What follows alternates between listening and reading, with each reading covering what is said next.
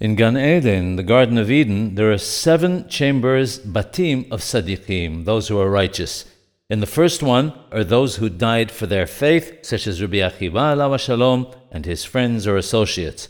Second are those who drowned in the sea.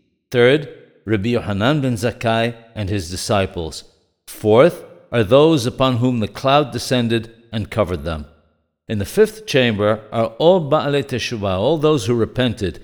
As we say, in a place where Ba'alei Teshuvah stand, the completely righteous are unable to stand. B'mkom sheBa'alei Teshuvah omdim, en tzaddikim gemurim yecholim la'amod. In the 6th chamber are those who are single but never tasted sin in their lives.